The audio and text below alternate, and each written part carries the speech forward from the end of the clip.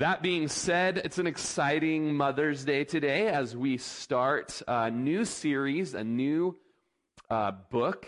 We're in the book of John, the Gospel of John, the fourth Gospel. It's the fourth book in the New Testament. If you want to go ahead and turn there, it's after Matthew, Mark, and Luke. And just as I was praying over the last many months of what our next series might be, I kind of went back and forth. Maybe we'll go to Genesis, and just the more I prayed, I felt like the Lord would have us go to a gospel, and had the Gospel of John on my heart. I actually have never taught through the Gospel of John. I've taught through the New Testament multiple times, but in that teaching, I always started with a different gospel. And so John will be an exciting one for me to go through. The Gospel of John is very special. It's very rich. It's very deep. I had a friend that taught it for a college ministry, and I think it took him 4 years to teach through. And that's not exactly the pace that I'm planning on taking, although the more I've studied just to get through the 14 verses today, we may only make it through 5. So I'm a bit sympathetic to that 4-year plan. I, since high school, have had in my possession little thin gospel tracts that were the book of John, designed to hand out to people in evangelism. The front of these tracts say living water. And so often in my evangelism, as I have shared the gospel with people, I've encouraged them, why don't you grab a Bible and just go read the book of John and ask Jesus to reveal himself to you in your reading of it, believing that he will do just that. As we'll see in just a minute, the whole point and thrust and key of John is so that people might believe that Jesus is the Christ, the Savior of the world, and that believing they might have life in his name. The book of John is John, there's something about him. You read the letters of John, you read the revelation of John that we just finished up last week, and, he's an easy read. And he's an easy memorize. And I'd encourage you to be finding scriptures as we go through to implant in your memory and to really let them be those well-driven nails in your life. The love of Jesus is seen paramount in the Gospel of John. The Gospel of John is the fourth section of what some have called the fourfold gospel, with 4 different voices giving different perspectives on the life and ministry and attributes of who Jesus is. Christian writers as early as Origen in 185 AD understood that there are not really 4 gospels, but there is one fourfold gospel being shown in Matthew, Mark, Luke, and John. For the most part, the Gospels are known as one real book. The book was not a scroll, but was actually 4 different books, bound like a book, as early as the 1st century, glued together, bound together, known as a codex. A codex with separate leaves within it, just like our Bible today. And it was known simply as the gospel, containing these 4 canonical gospels known to be authoritative for spirituality, for life, for practice. And then it was later that they were divided into 4 parts thought to be according to Matthew, according to Mark, according to Luke, and according to John. The Gospel of John was probably the last of these that was written, and it was written in view of what the previous three had already written about Jesus. And that's why John's account is so much different than the other three. He's written with the awareness that what they've already said has already been said.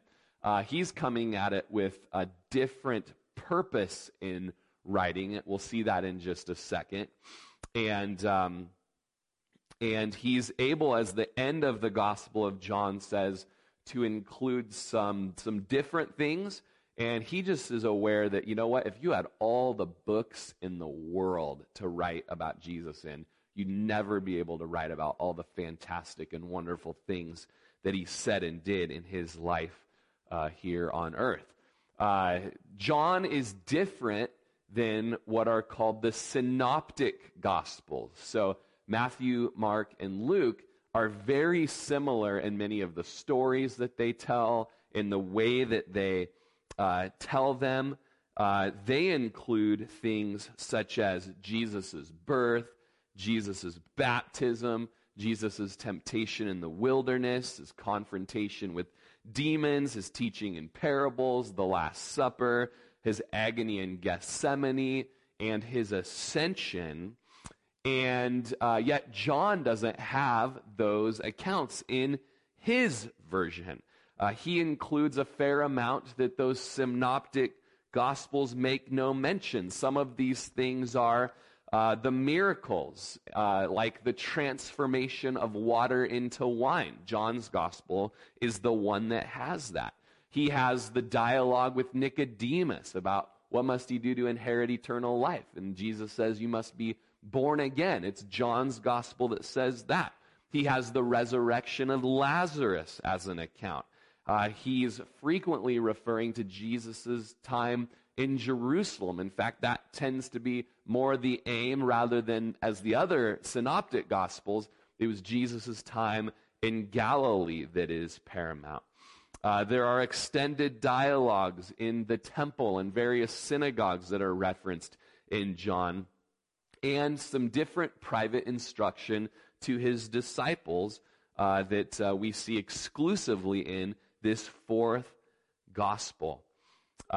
Each of the Gospels, Matthew, Mark, Luke, and John, emphasizes a different origin of Jesus. When you begin the Gospels, you might begin Matthew, and you'll see that Matthew writes that Jesus came from Abraham through the line of David, demonstrating that Jesus is the Messiah that was promised in the Old Testament. Whereas Mark shows that Jesus came from Nazareth, and that emphasizes that Jesus is a servant. Luke goes all the way back, a long ways back in the genealogy line, to the first man, Adam. And of course, Luke has the purpose of showing that Jesus was fully man, emphasizing the humanity of Jesus. And now we have John, whose theme is to show that Jesus is God, the Son of God. And so he goes back even further than Adam. He goes back to the beginning. And we're going to see as we get into the first verse how far back in the beginning that actually is. Matthew, Mark, Luke, and John are the synoptic Gospels, which means see together. And here we have the fourth gospel, which is just coming from a different perspective and a different purpose. The Gospel of John is a beloved gospel. John would even refer to himself as the disciple that Jesus loves, and I think that you feel that as you read this. Some have said the Gospel of John is a paradoxical combination of both simplicity and depth. It's been called a pool in which a child may wade and an elephant may swim. And that's really how I felt as I began studying this week. You start out and there's just some simple things and some good things that even either a non-believer who's seeking or a new believer who's growing, they can wade in, they begin to drink, or they see that it would satisfy. And then as the deep theologians, I got some commentaries that I thought would be some easy helps this week, and they're so deep and even hard to spend time in because they're so long.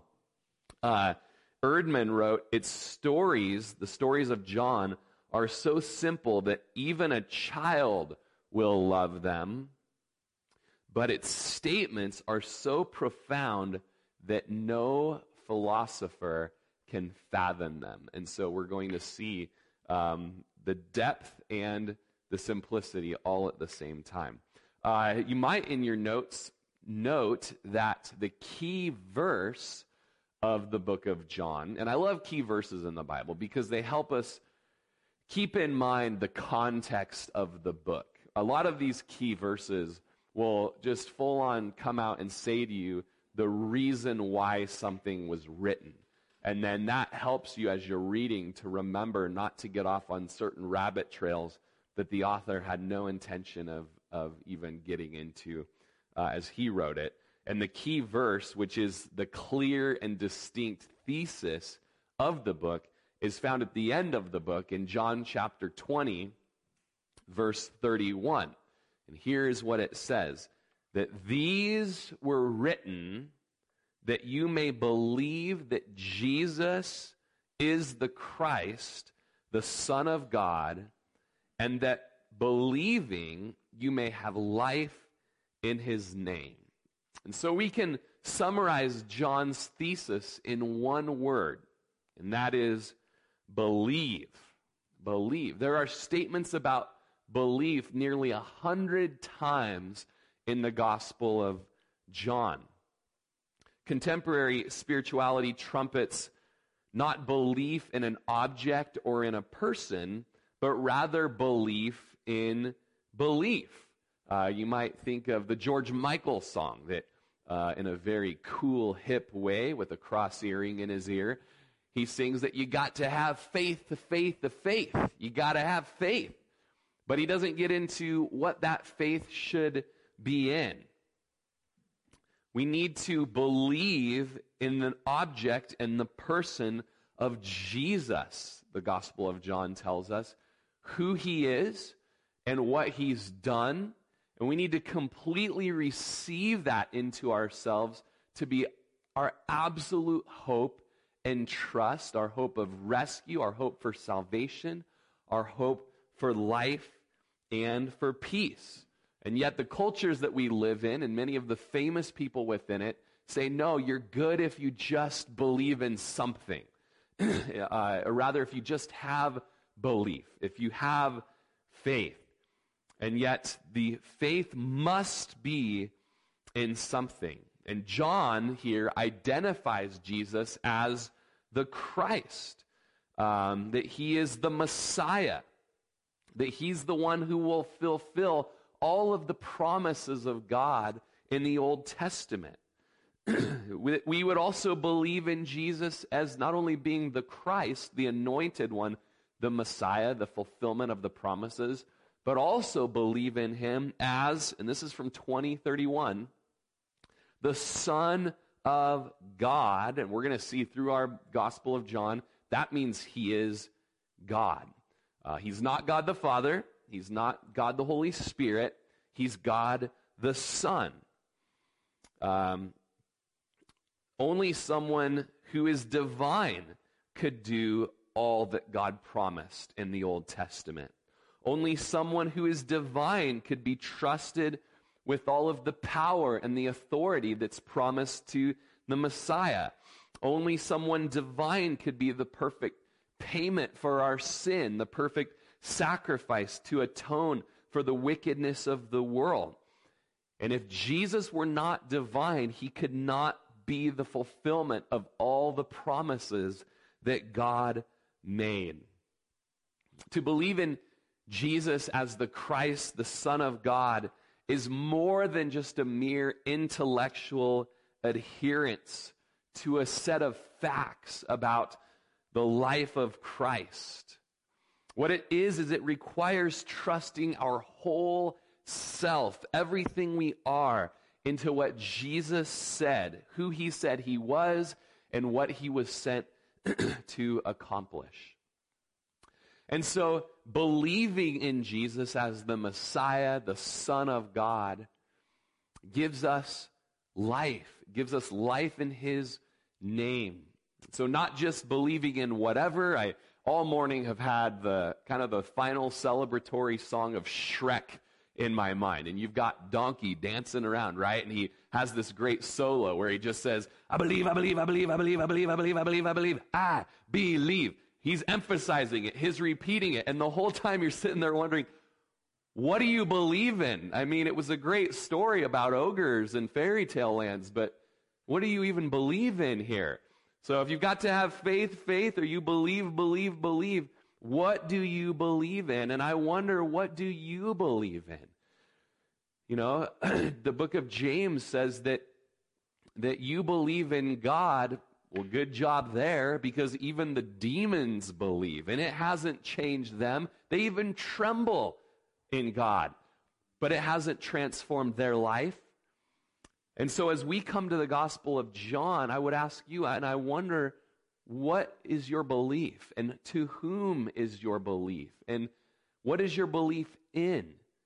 And I hope that in this series, and even today, that it would be in Jesus, the fulfillment of the promises of God for, as we'll see in chapter 1, light and life, and that you would have life in his name. There's an old story of Charles Blondin, who was a famous tightrope walker back in the early 1900s. He would tightrope the 1,100 feet over the Niagara Falls on a little 3-inch rope. And he would do all kinds of tricks. He would take wheelbarrows over. He would scramble an omelet as he's going across and lower the omelet to a boat below. And as he got across, there's two different stories that I've heard. One is that at one point he had a wheelbarrow, and he asked the crowd, who was beginning to really believe in him, if they thought he could take a wheelbarrow over. And one man at the front of the crowd was very emphatic that you totally can do it, and you totally should do it. And Blondin is known to have asked the man, if you really believe that I can do it, get in the wheelbarrow. And I don't believe that the man did it. But then another story is that he asked if the crowd thought he could carry a man on his back across the rope, and nobody would do it until finally a man in the crowd, who actually was part of Blondin's staff, said, I'll do it. At this point in my life, I've staked everything in this business in your talents that I should totally trust that you could get me across the Niagara Falls. And so the question today for you is, if you believe in Jesus, get in the wheelbarrow. Are you willing to get in the wheelbarrow? Are you willing to get on his back? Are you willing to completely rest your life, your hope, your future in who Jesus is and who he says that he is? And we pray that today would even be the day that you put your trust, you put your hope, you put your weight into Jesus, in his life, in his light. And so let's get into the text. That's just a tiny introduction. So much could be said, and I'm sure every week we might have something new about the book of John. But let's look at verse 1, where it begins, in the beginning was the Word, and the Word was with God, and the Word was God. And so we have this in the beginning, or this architect, the beginning, the design time. This first cause moment at the origin. In the beginning, the first 3 words of the Gospel of John echo the first 3 words of what? Genesis, right? The first 3 words of the Bible. And the reason that John is doing this, and, I was thinking this week how wonderful it is that, you got guys like John that are writing books now. He's a fisherman, and at this point in his life, one of the last Gospels, the last Gospel to be written, one of the last books to be written. At this point, he went from being a fisherman to being a writer of the Gospel of John and many letters and the book of Revelation. You got Peter, old foot in the mouth Peter, and he's got books that he's written. I don't know if I could ever write a book. I wonder. And yet here you have John very tactfully writing a book and starting it with his what we've been learning in the homeschool community as a topic and a clincher.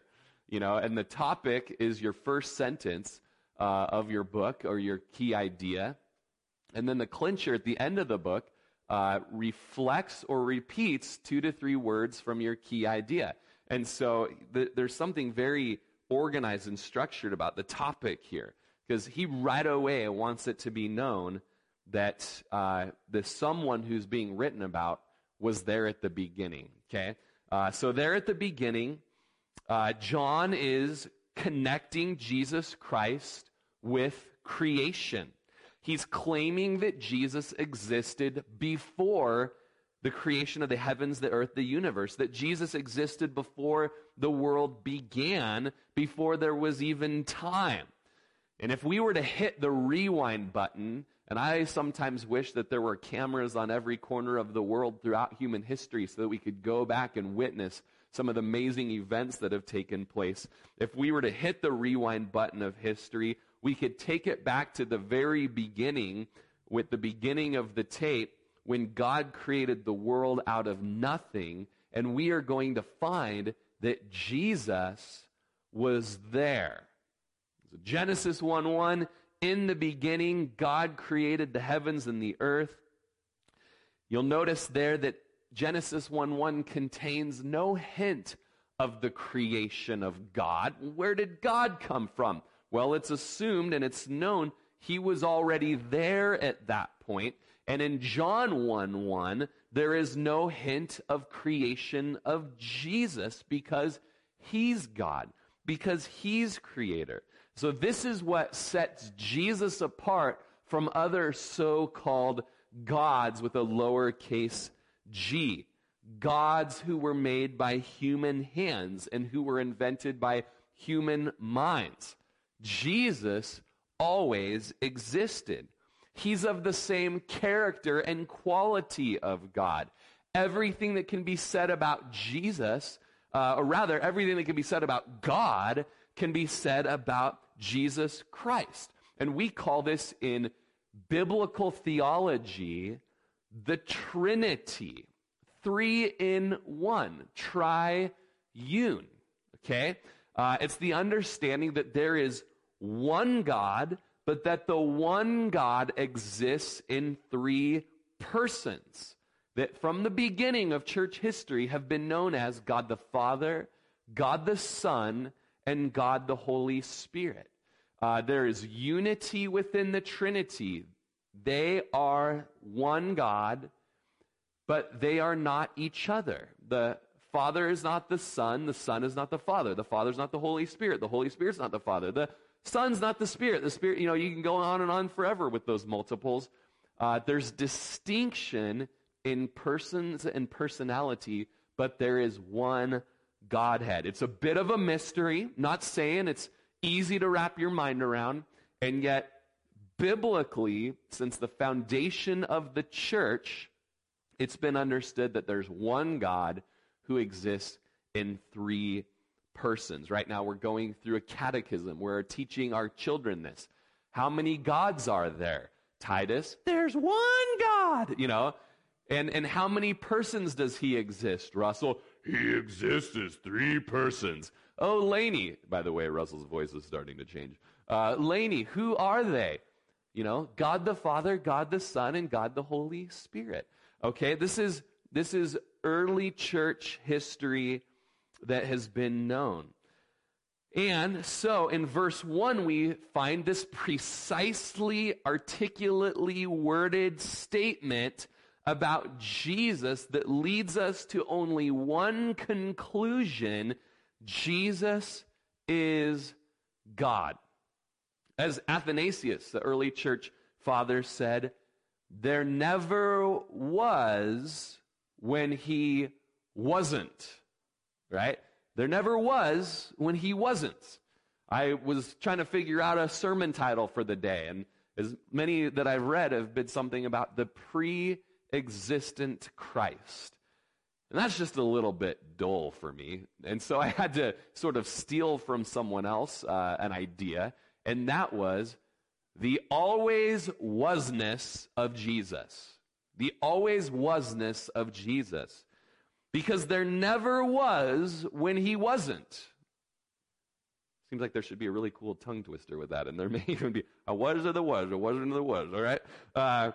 2 Corinthians chapter 4, verse 6. I don't know if we have this for you in the screen, but it says, "For it is the God who commanded light to shine out of the darkness, who has shown in our hearts to give the light of the knowledge of the glory of God in the face of Jesus Christ."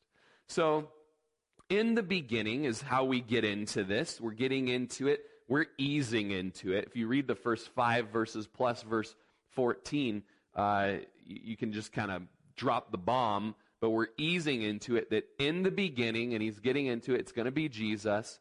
In the beginning was the Word. Okay? In the beginning was the Word. In urban dictionary lingo, there's a lot of words we use today. Just dropping the word "word." Word means truth. Word or "O word" means "O truth." And here we have, in the beginning was the Word. And many of you probably know from just a few Bible studies you've been in, it's from the Greek word logos. Okay. In the beginning was the Logos. All right, now that can mean the word referring to a statement or a speech, the gospel, some sort of treatise or account. But how it's referring in this case speaks of reason. So in the beginning was the reason. It translates the ancient Greek word logos, and the idea of logos into word. Now, logos had deep and rich roots in the Greek and in the Hebrew. Now, for us, it's and I'm going to read it in a second, it's oddly translated. It doesn't make as much sense to us. In the beginning was the Word. That's how it's translated into English, and it's just a little strange. It's not really how we talk in English. But to the Greek and the Hebrew, they totally got it. F.F. Bruce has been one of the deep wells that I've been trying to plunge this week. And he writes, no doubt the English term word is an inadequate rendering of the Greek logos, but it would be difficult to find one less inadequate. It's really the best translation for us, is what he's getting at. In a version or commentary intended for scholars, you might just leave it as logos, all right? The scholars would get it, all right? But it would not really do to retain that logos for the general reader like you and I. James Moffat has a respected translation that begins this verse with the statement, "The logos existed in the very beginning." And it's justified by the observation that logos is a little bit less misleading than word to the modern reader. Listen to this from Bruce. "But if logos is not completely meaningless to an ordinary reader, it probably suggests something like reason. In the beginning was the reason." And that is a little bit more misleading than word, okay? So all that to say, it's a tough thing to translate to English, but logos is good if you've got some idea that it's got this root of the meaning or the reason. J.B. Phillips, in his more modern translation from the 1940s, renders it, "At the beginning, God expressed himself." And then he kind of safeguards the personal quality that John the Evangelist assigns to the divine self-expression by continuing, J.B. Phillips, "That personal expression, that word was with God. Now, J.B. Phillips agrees that his rendering is not 100% accurate, and he says this, that a number of his readers have told him that it does convey some positive meaning to them, whereas they find the rendering word a bit ambiguous. It's a bit mysterious to us. Now, maybe your brain is beginning to melt, and we're in the first couple words of the Gospel of John. I don't blame you. Mine is too, as I've been studying for this. One translation says, in the beginning was the deed, or the action. And while that's not the whole meaning, it's part of it. It's the word in action.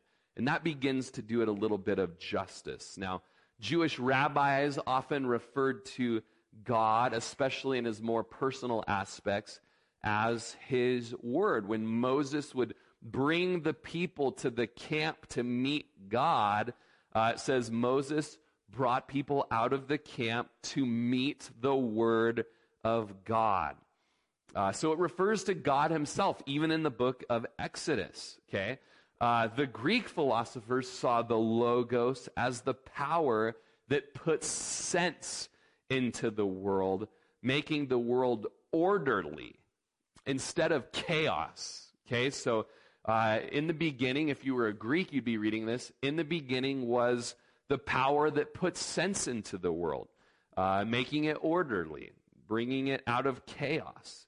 The Greeks saw the Logos as the ultimate reason that controlled all things. So when John opens up with this, he's helping the Jews and he's helping the Greeks realize that for centuries you've been talking, thinking, and writing about the Word, the Logos.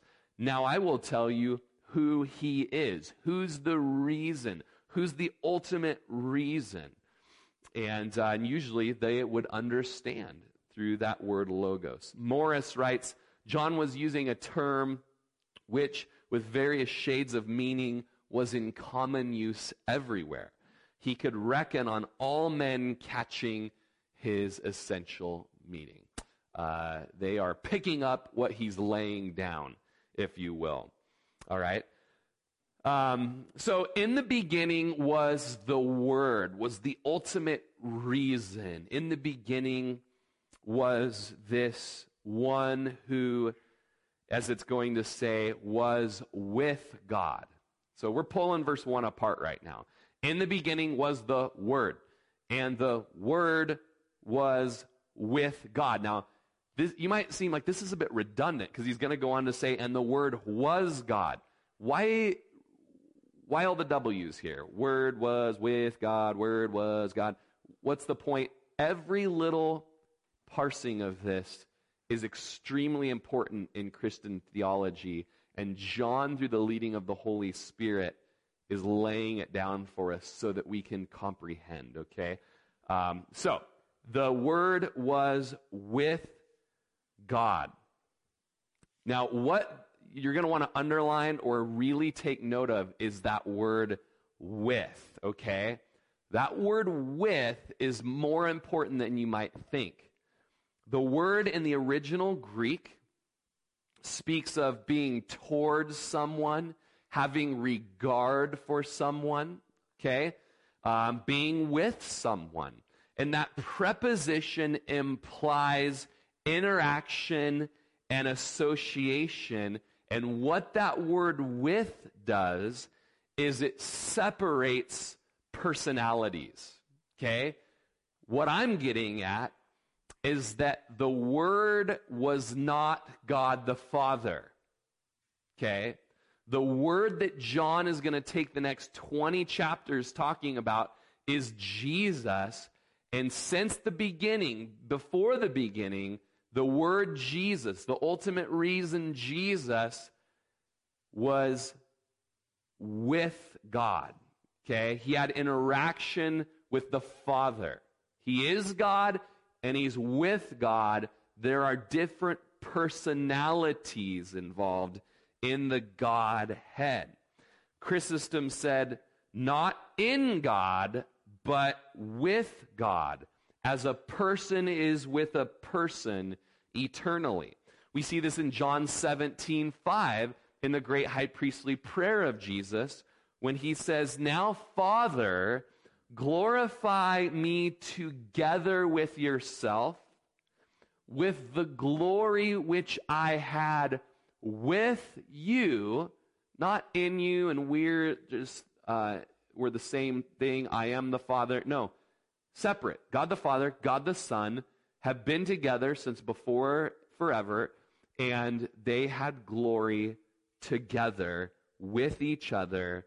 And John says it with before the world was. Okay? So, hope you underline the word with, because it's really important in Christian theology. In the beginning was the Logos, was the Word. Okay? And the Word, this ultimate reason, we know he's Jesus in just a little bit. We're going to see it.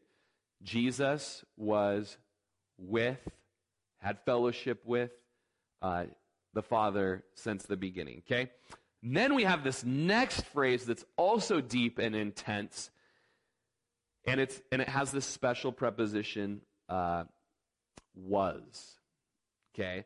And the Word was God.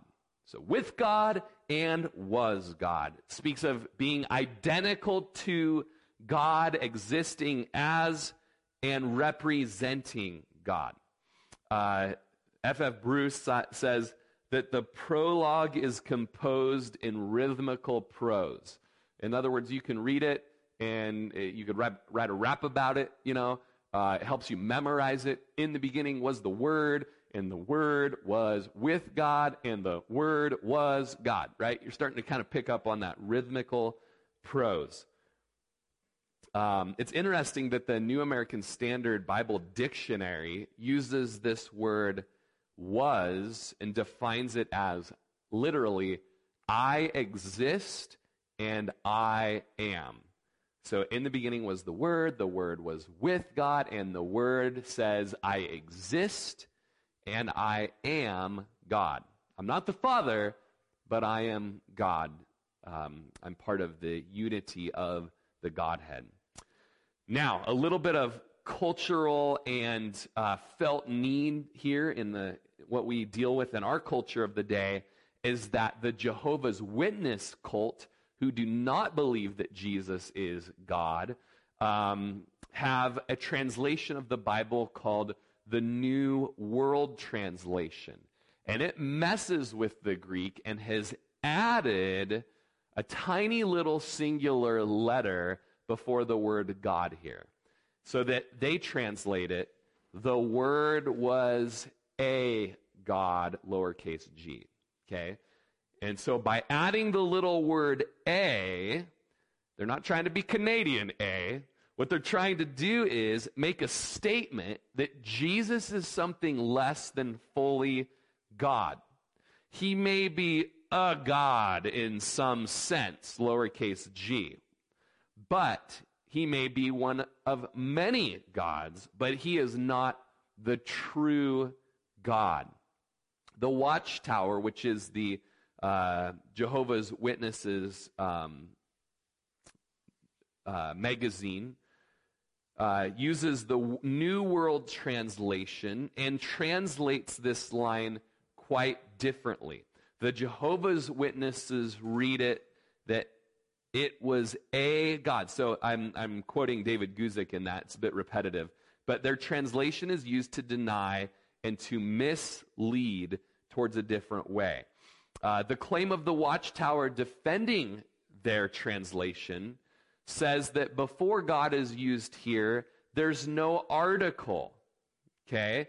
It should say something like the God if Jesus was the God. And so because there's no article there, we're going to correct it to say a God. Okay? Now, in answer to that approach, in their Greek grammar and translation, we can refer to the multitudes of other times where they use the word God in their translation without the article. And so they have only changed it when it suits their purposes. It's just fine everywhere else that God is used without an article referring to God, but they don't like it here. They're changing it, they're manipulating it to suit their purpose. In that main resource, the Watchtower, it's establishing their claim in I should say they use a resource called the Kingdom Interlinear. They use that to establish their claim. They quote two well-known Greek authors to make them appear to agree with their translation. They both are misquoted in their book, The Kingdom Linear. One of them, Dr. Manti, writing the Watchtower, demanded that his name be removed from their book. Another quote-unquote scholar whom the Watchtower refers to in their book, The Word, Who Was He?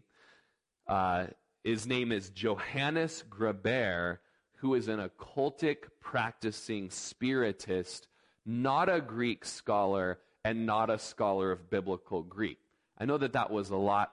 Let me break it down. Basically, when they defend their use and their translating, it either only suits their purposes and they're not consistent with it in the rest of the scripture, and the two authorities that they quote as Greek scholars, either one have said, you're misquoting me and I want to be removed from your book, or this guy's occultist in the first place and is not a biblical scholar.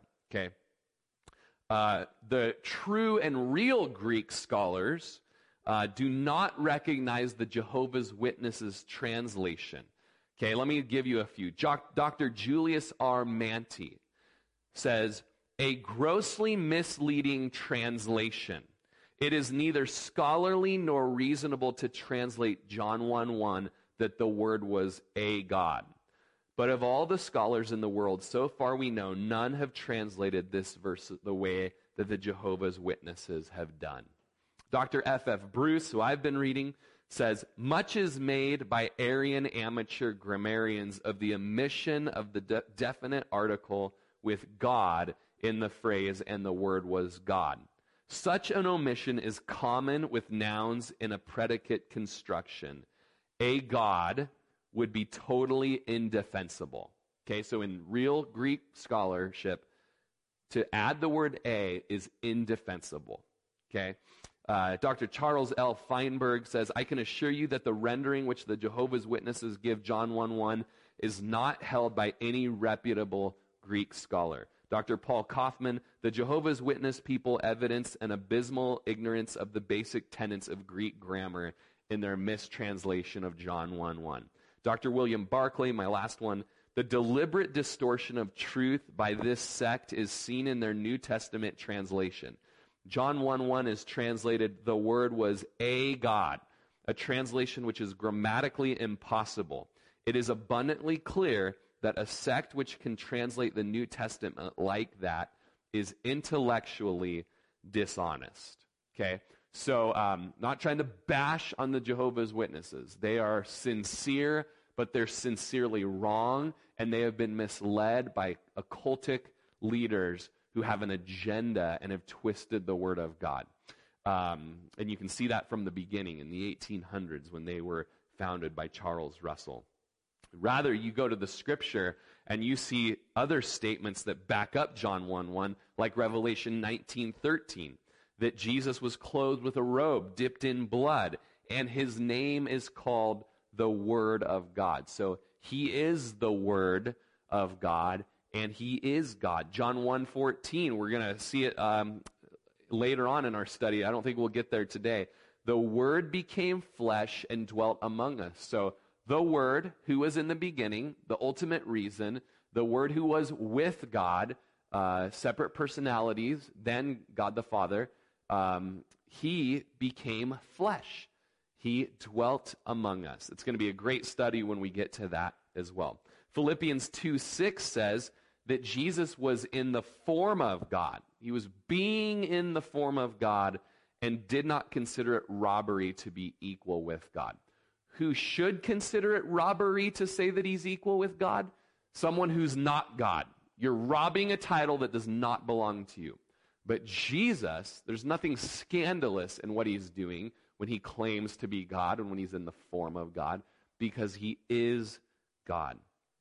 Hebrews chapter 1, verse 3 Speaking of Jesus, who being in the brightness of his glory and the express image of his person, and upholding all things by the word of his power, when he had by himself purged our sins, sat down in the right hand of the majesty on high. So, Hebrews 1:3 says that Jesus is the express image of the Father's person.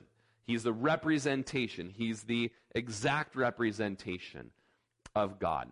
In 1 John 5:20, we know that the Son of God has come and has given us an understanding that we may know him who is true, and we are in him who is true, in his Son, Jesus Christ. This is the true God and eternal life. So Jesus is not the Father. He's distinct in that he is the Son. This is how he has chosen to reveal himself to us. God has chosen to reveal himself as a Father. The second person is chosen to be revealed as the Son. The third person of the Trinity has not been chosen to be revealed as the daughter or something else. They reveal and give us understanding of him as the Spirit, the Holy Spirit, the Holy Ghost. But in the Son's case, 1 John 5:20 says, his Son, Jesus Christ, this is the true God. This is the true God and eternal life. So, as Alistair Begg, whom I stole my sermon title today, said, he always was, and in his always wasness, he always was God. Jesus was from the beginning. He always was. And in his state of always wasness, he always was God. Bruce says, John intends that the whole of his gospel shall be read in light of this verse. So everything that you read from this point on, everything from the miracles, the turning of water into wine, the turning of the tables in the temple, the healing of Lazarus, the claiming to be a water that quenches thirst that you would never need to drink again. How can a man have the audacity to make claims like this? Well, he makes these claims, and he has the audacity to turn tables in the temple because he's God. He has the right to do so. He has the authority to do so. Okay? So, you practically have verse 1 memorized by this point with its rhythmic prose, and now we're moving on to verse 2. He was in the beginning with God. Very simple verse. And it's that word with again. He was in the very beginning, in arche, at the time of architecture, with God. He's not the Father, but he's God. He was with God the Father in the beginning. No matter how far back we may try to push our imagination, we can never reach a point at which we could say of the divine word, as the Arian heretic said, Arius, the ancient Jehovah's Witness, he said, there was once when he was not. There never was this time in history, okay? He always was, okay? And moving on, it says in verse 3, all things were made through him, and without him nothing was made that was made, okay? Now, this rendering of this verse is a little bit clumsy. It almost feels silly to say it. All things were made through him, and without him there was nothing that was made that was made. Okay, it's a little bit awkward. It's a little bit clumsy. It's a bit excessively literal. But why would John the Apostle be excessively literal in making this point? Probably because there were people that were problems, okay?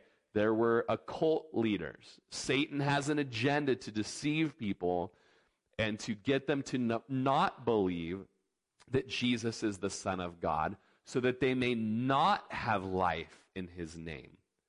And so John is excessively literal, and that is designed to make John's point clear. God is the creator. His word is the agent. And this creative agency is ascribed as the pre-existing Christ. B.M. Metzger says, despite valiant attempts of commentators to bring sense out of how this verse is constructed, it remains intolerably clumsy and opaque. I don't even know if I'm saying opaque right. Opaque. You do the math. Okay, thank you. Johnny's over there. Opaque. Right. He went to college, you guys. So all things were made through him. All is the word panta, and it means everything. Any total kind of thing. Well, what about, yes. And how about, yes, okay. Anything that was made from Jesus. And without or apart from him, nothing was made that was made.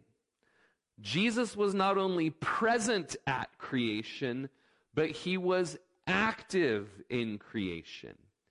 Each individual thing Jesus created. So Jesus made the tree, and Jesus made the flower. Jesus made the elephant, and Jesus made the elephant bug, all right? All of the created things that had been created were created by Jesus. Let me give you a few great scriptures to help back up this point. Colossians 1 is classic. You've got to know Colossians chapter 1, verses 15 through 18. Have it seared into your heart as a reference point from John 1:1 and 1 through 3, okay? Here's what it says. Jesus, he is the image of the invisible God. He's the firstborn, and the Jehovah's Witnesses will say, he's the firstborn of all creation. So there was a beginning of him, right? But what firstborn speaks of here is not how you might think of it. He was born. You're right. The Bethlehem manger. So I guess he was created. No, what that speaks of is first ranked. He's like the firstborn son.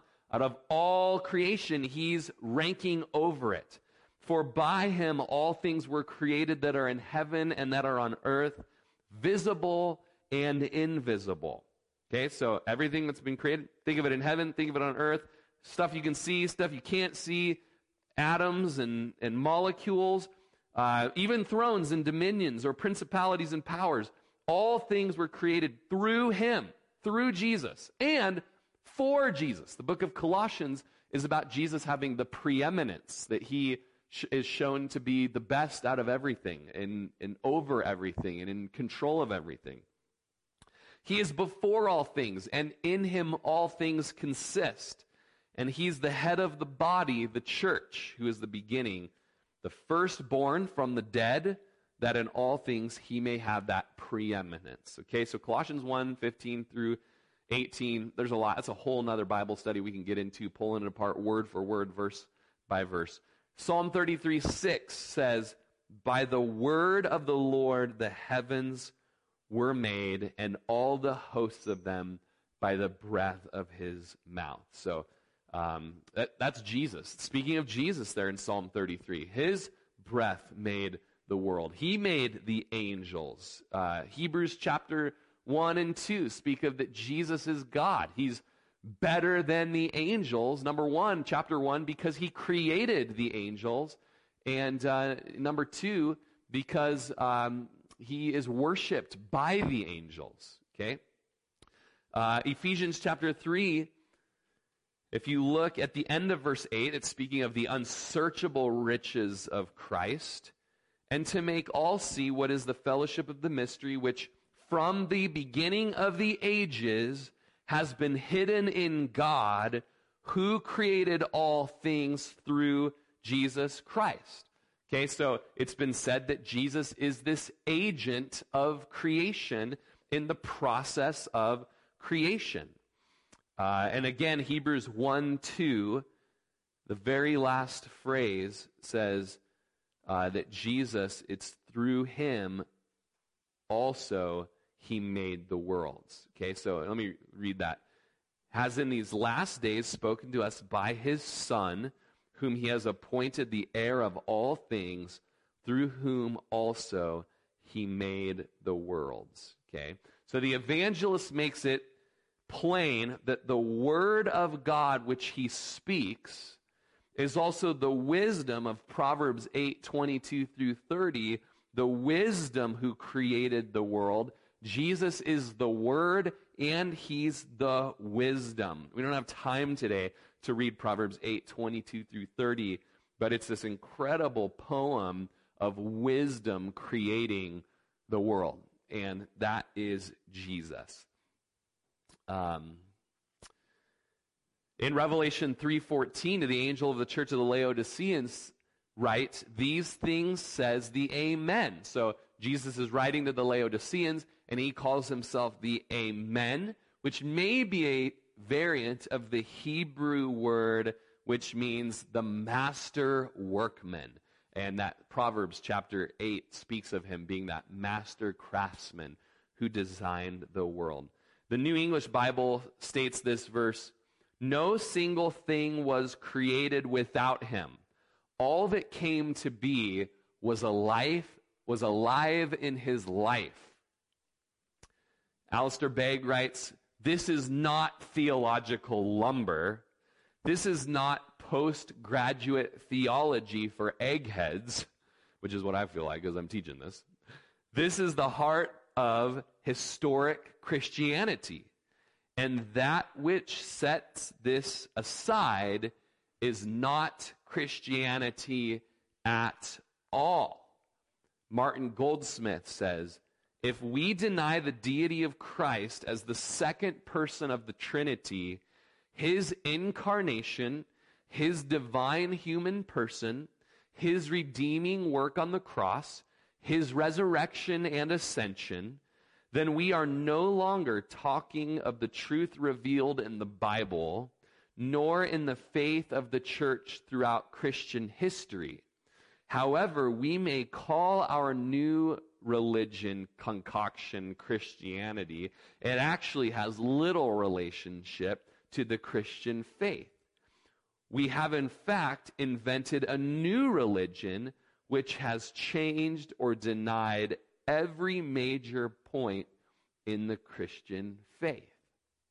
And Begg goes on to say, and that's where Christianity is in large measure in contemporary America. They've either changed or denied central elements of the Christian faith, and if you press them, they do not believe in the virgin birth, they do not believe in the inerrant, infallible Word of God, they do not believe in the resurrection of Jesus, they do not believe in the truth of God incarnate. Okay? So we have in this day people who have watered down the Word of God enough that they don't have to plant their feet in the concrete of the Word of God and champion such theological ideas that the early church have understood to be true, including that of the deity of Jesus, that Jesus is fully God and fully man. Now, for the sake of time, I want to go through verse 4. I want to go through verse 5, because what we're going into is the reason why Jesus came, but I don't have time today to get into that. Now, we will get into it later, summarized in just 2 words. Jesus came to be light, and Jesus came to be life. It's a wonderful thing that we're going to see of Jesus. But what I want to look at, as it is Mother's Day, is I want to go down to verse 12 and 13, and this is something that we're going to reference quite a bit in the Gospel of John. And it says this, and so keeping in mind all that we've learned so far, that in the beginning was the Word, the ultimate reason. That reason, it's personified. It's personification here. In the beginning was Him, and He was with God, and He was God. He was in the beginning with God, and He created all things, okay? And so what we have is some deep, deep doctrine. We have some deep, deep truths that are preached in the Bible, that have been preached by the church for thousands of years. And I'm not saying they're easy truths. I'm not saying it's something that I expect you to just be able to wrap your head around on a Sunday morning here in this hour that we've had going through it. It can be tough. But this is known to be historic Christianity. And as you read the Word, as you're a student of the Word, it's not outside of comprehension.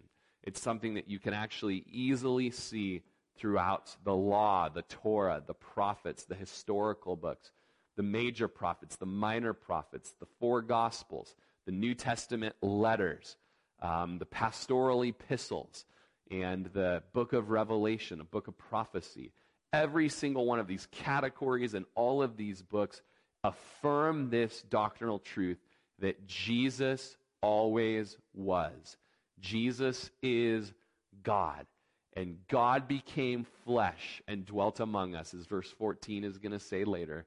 He dwelt among us so that he could live a perfect life that we could never live in our own strength. That he could die a sacrificial death that is a substitution so that he could atone for the sins of the world. And only God could give such a pure, spotless sacrifice because he is pure and perfect and lived a perfect life. And only God in his purity can not stay dead, but rise from the dead in victory and purchase our victory as well. And all of this is deep doctrinal truth that John desires us to believe. He desires us to receive. He desires us to respond to this truth with faith. You got to have faith, faith, faith. I believe, I believe, I believe, in the words of Donkey. Believe in Jesus as the Son of God who came, lived among his creation, lived a perfect life among his sinful creation, died a death at the hands of his creation, but in that death purchased the redemption price, paid the redemption price with his precious blood so that he could free his creation from the bondage of sin and death. And verse 12 of our text today, John chapter 1 says, as many as receive that, like a child receives a Christmas gift, as many that would take that and believe it. Jesus, I believe that you always have been. I believe that you created. It's stretching my brain. It hurts. I'm not saying I totally get it, Lord, but I believe that you are God, that you created me, that you created the world. And as anyone that would believe and receive him, it says, to them he gave the right to become children of God, to those who believe in his name. And I've had people in Christian theological circles say, don't tell me to believe in Jesus. Don't tell me to receive Jesus. I am too depraved to make such a decision for Christ. And I think that is paramountly unbiblical and a twisting of Scripture. I think we have verses like this one given to us. This idea of receiving Jesus is biblically valid. It is what theologians call man's responsibility. And you have a responsibility after having been given these truths of Jesus today. You have a responsibility to receive Jesus or reject Jesus. And to those who would receive him, the end of verse 12 says, those are those that believe in him. Those are those that trust in who he is. Those are those who rest in his name. They think it to be true, and they entrust themselves to the person of Jesus, to the reputation and the authority and the cause of Jesus. It says that those who receive, those who believe, have the right. It's been given to them. You've been given the right, just like we as the United States Americans have rights. These are rights that have been given to us. We're given the right to become children of God. The word children, Tenney says, is parallel to a Scottish word, bairns. I wish I could say it like a Scotsman. And it speaks of born ones. And it emphasizes vital origin and is used as a term of endearment. Believers and receivers are God's little ones. and they are related to him by birth. Now, I wanted to get to this because it's a little bit of a Mother's Day message for us, right? It's speaking of birth, all right? We're speaking of adoption. And it says, verse 13, that we were born, not of blood, or it's actually bloods in the plural. It's curious, but what it means is it kind of gets into this action of both parents really trying to have a baby. Just a lot of man's effort. And we were not born into God's family through a lot of man's effort. Okay? It's not because of our blood. It's not because of our racial or our ethnic background. But we are born again by God, the end of our verse says. It's not by our racial or ethnic backgrounds. It also says it's not by the will of our flesh, some desire of our human nature, or our sincerity even. That's not what makes us born afresh and born into the family of God. Nor is it the will of man, verse 13 says. Because of our efforts, or it can be translated even because of the will of the husband really wanting to make a child or plan to have a child. But rather it's sovereign in origin. And so this is where we have this incredible tension of two truths, both being true. That on the man's responsibility side, man must receive or reject who Jesus is. That's a responsibility on man's side. And on the other side of the tension and the mystery is God's sovereignty, who is over all of it. He is the beginning, all right? Nothing would have been if it weren't for God in the first place. He is the cause. He is the agent of salvation. He is the pursuer. He enables people to believe, but he doesn't believe for them. He doesn't receive for them. He makes the way available, and then that man and woman, you even who are listening, must receive and believe or reject him. We see that it is of God that brings about this birth. And so on this Mother's Day, and you can go ahead and set your things aside where you're at. We're closing down. I have my stopwatch. It's been 1 hour and 6 minutes. That's one of the longest sermons. Happy Mother's Day. That was just for you. On this Mother's Day, perhaps today would be a day where you would have a birth. If you're listening today and you have never trusted in Jesus, rested in Jesus, you've never received Jesus or believed in Jesus in a way that all of who you are puts your trust in Jesus. Man, today is the day. Today is the day of salvation. Mother's Day 2020 via a live stream service. It's in John that we have the story of Nicodemus, where he came to Jesus at night, and he says,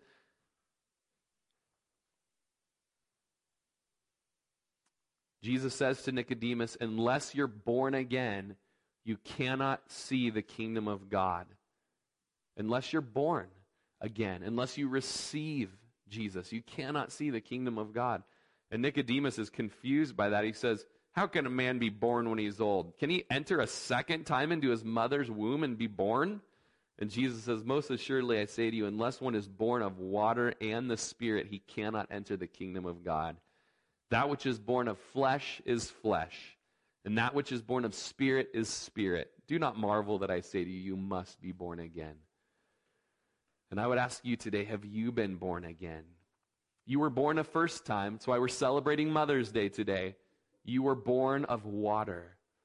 You were born in the flesh. But have you been given a new heart since you've trusted in Jesus? Have you trusted in Jesus? Have you been given a new mind? Have you been given a new will in Jesus by the Spirit? Today can be the day of salvation for you. Today can be a whole separate kind of Mother's Day. It can be a whole separate day of birth, the day of your new birth. And if you desire that, will you pray with me right now before we close with a final song? On this Mother's Day, you can pray to be born again. Just cry out to the Lord from your heart and say, Lord Jesus, today I have heard some deep things some things that maybe cause my brain to ache a little bit. But I'm hearing from the Gospel of John, that since before the foundations of the world, Jesus, you were there with the Father, you were there with the Spirit. You had great intentionality as an agent of creation. You were a part of all of this creation like a master craftsman. And when you created, you knew that I would be coming down the pike, Lord. When you created, you knew that we would be messing this whole thing up through our sin. But you, my Creator, pursued me and initiated relationship with me. You came and you lived a life of perfection and sinlessness that I could never live. You died the death that I deserved to die because of my sin, so that you could purchase me off the slavery auction block of sin and death. You can redeem me from my sins. And Lord, today I want you to do that. I want that to be said of my life and my soul, that I have believed in Jesus. I have received Jesus. Because of that, because of God's grace and his purpose and the gospel from before the world was created, I have the right to be called the Son of God or the daughter of God, the part of the family of God. This new birth is something that brings a change to my life. And so I pray, Lord, that you would give me a new mind, give me a new heart, give me a new will that delights in knowing you and following you and obeying you. Let me be born again today. Celebrate this Mother's Day in a whole new way. And Lord, we do pray as Christians today, Lord, that you would take our hearts and let us live lives that reflect the deep truths of who Jesus is and what Jesus has done. Let the implications of the deity of Jesus change how we live for your glory and fame. Will you guys close and sing in this song with me today? Let's worship.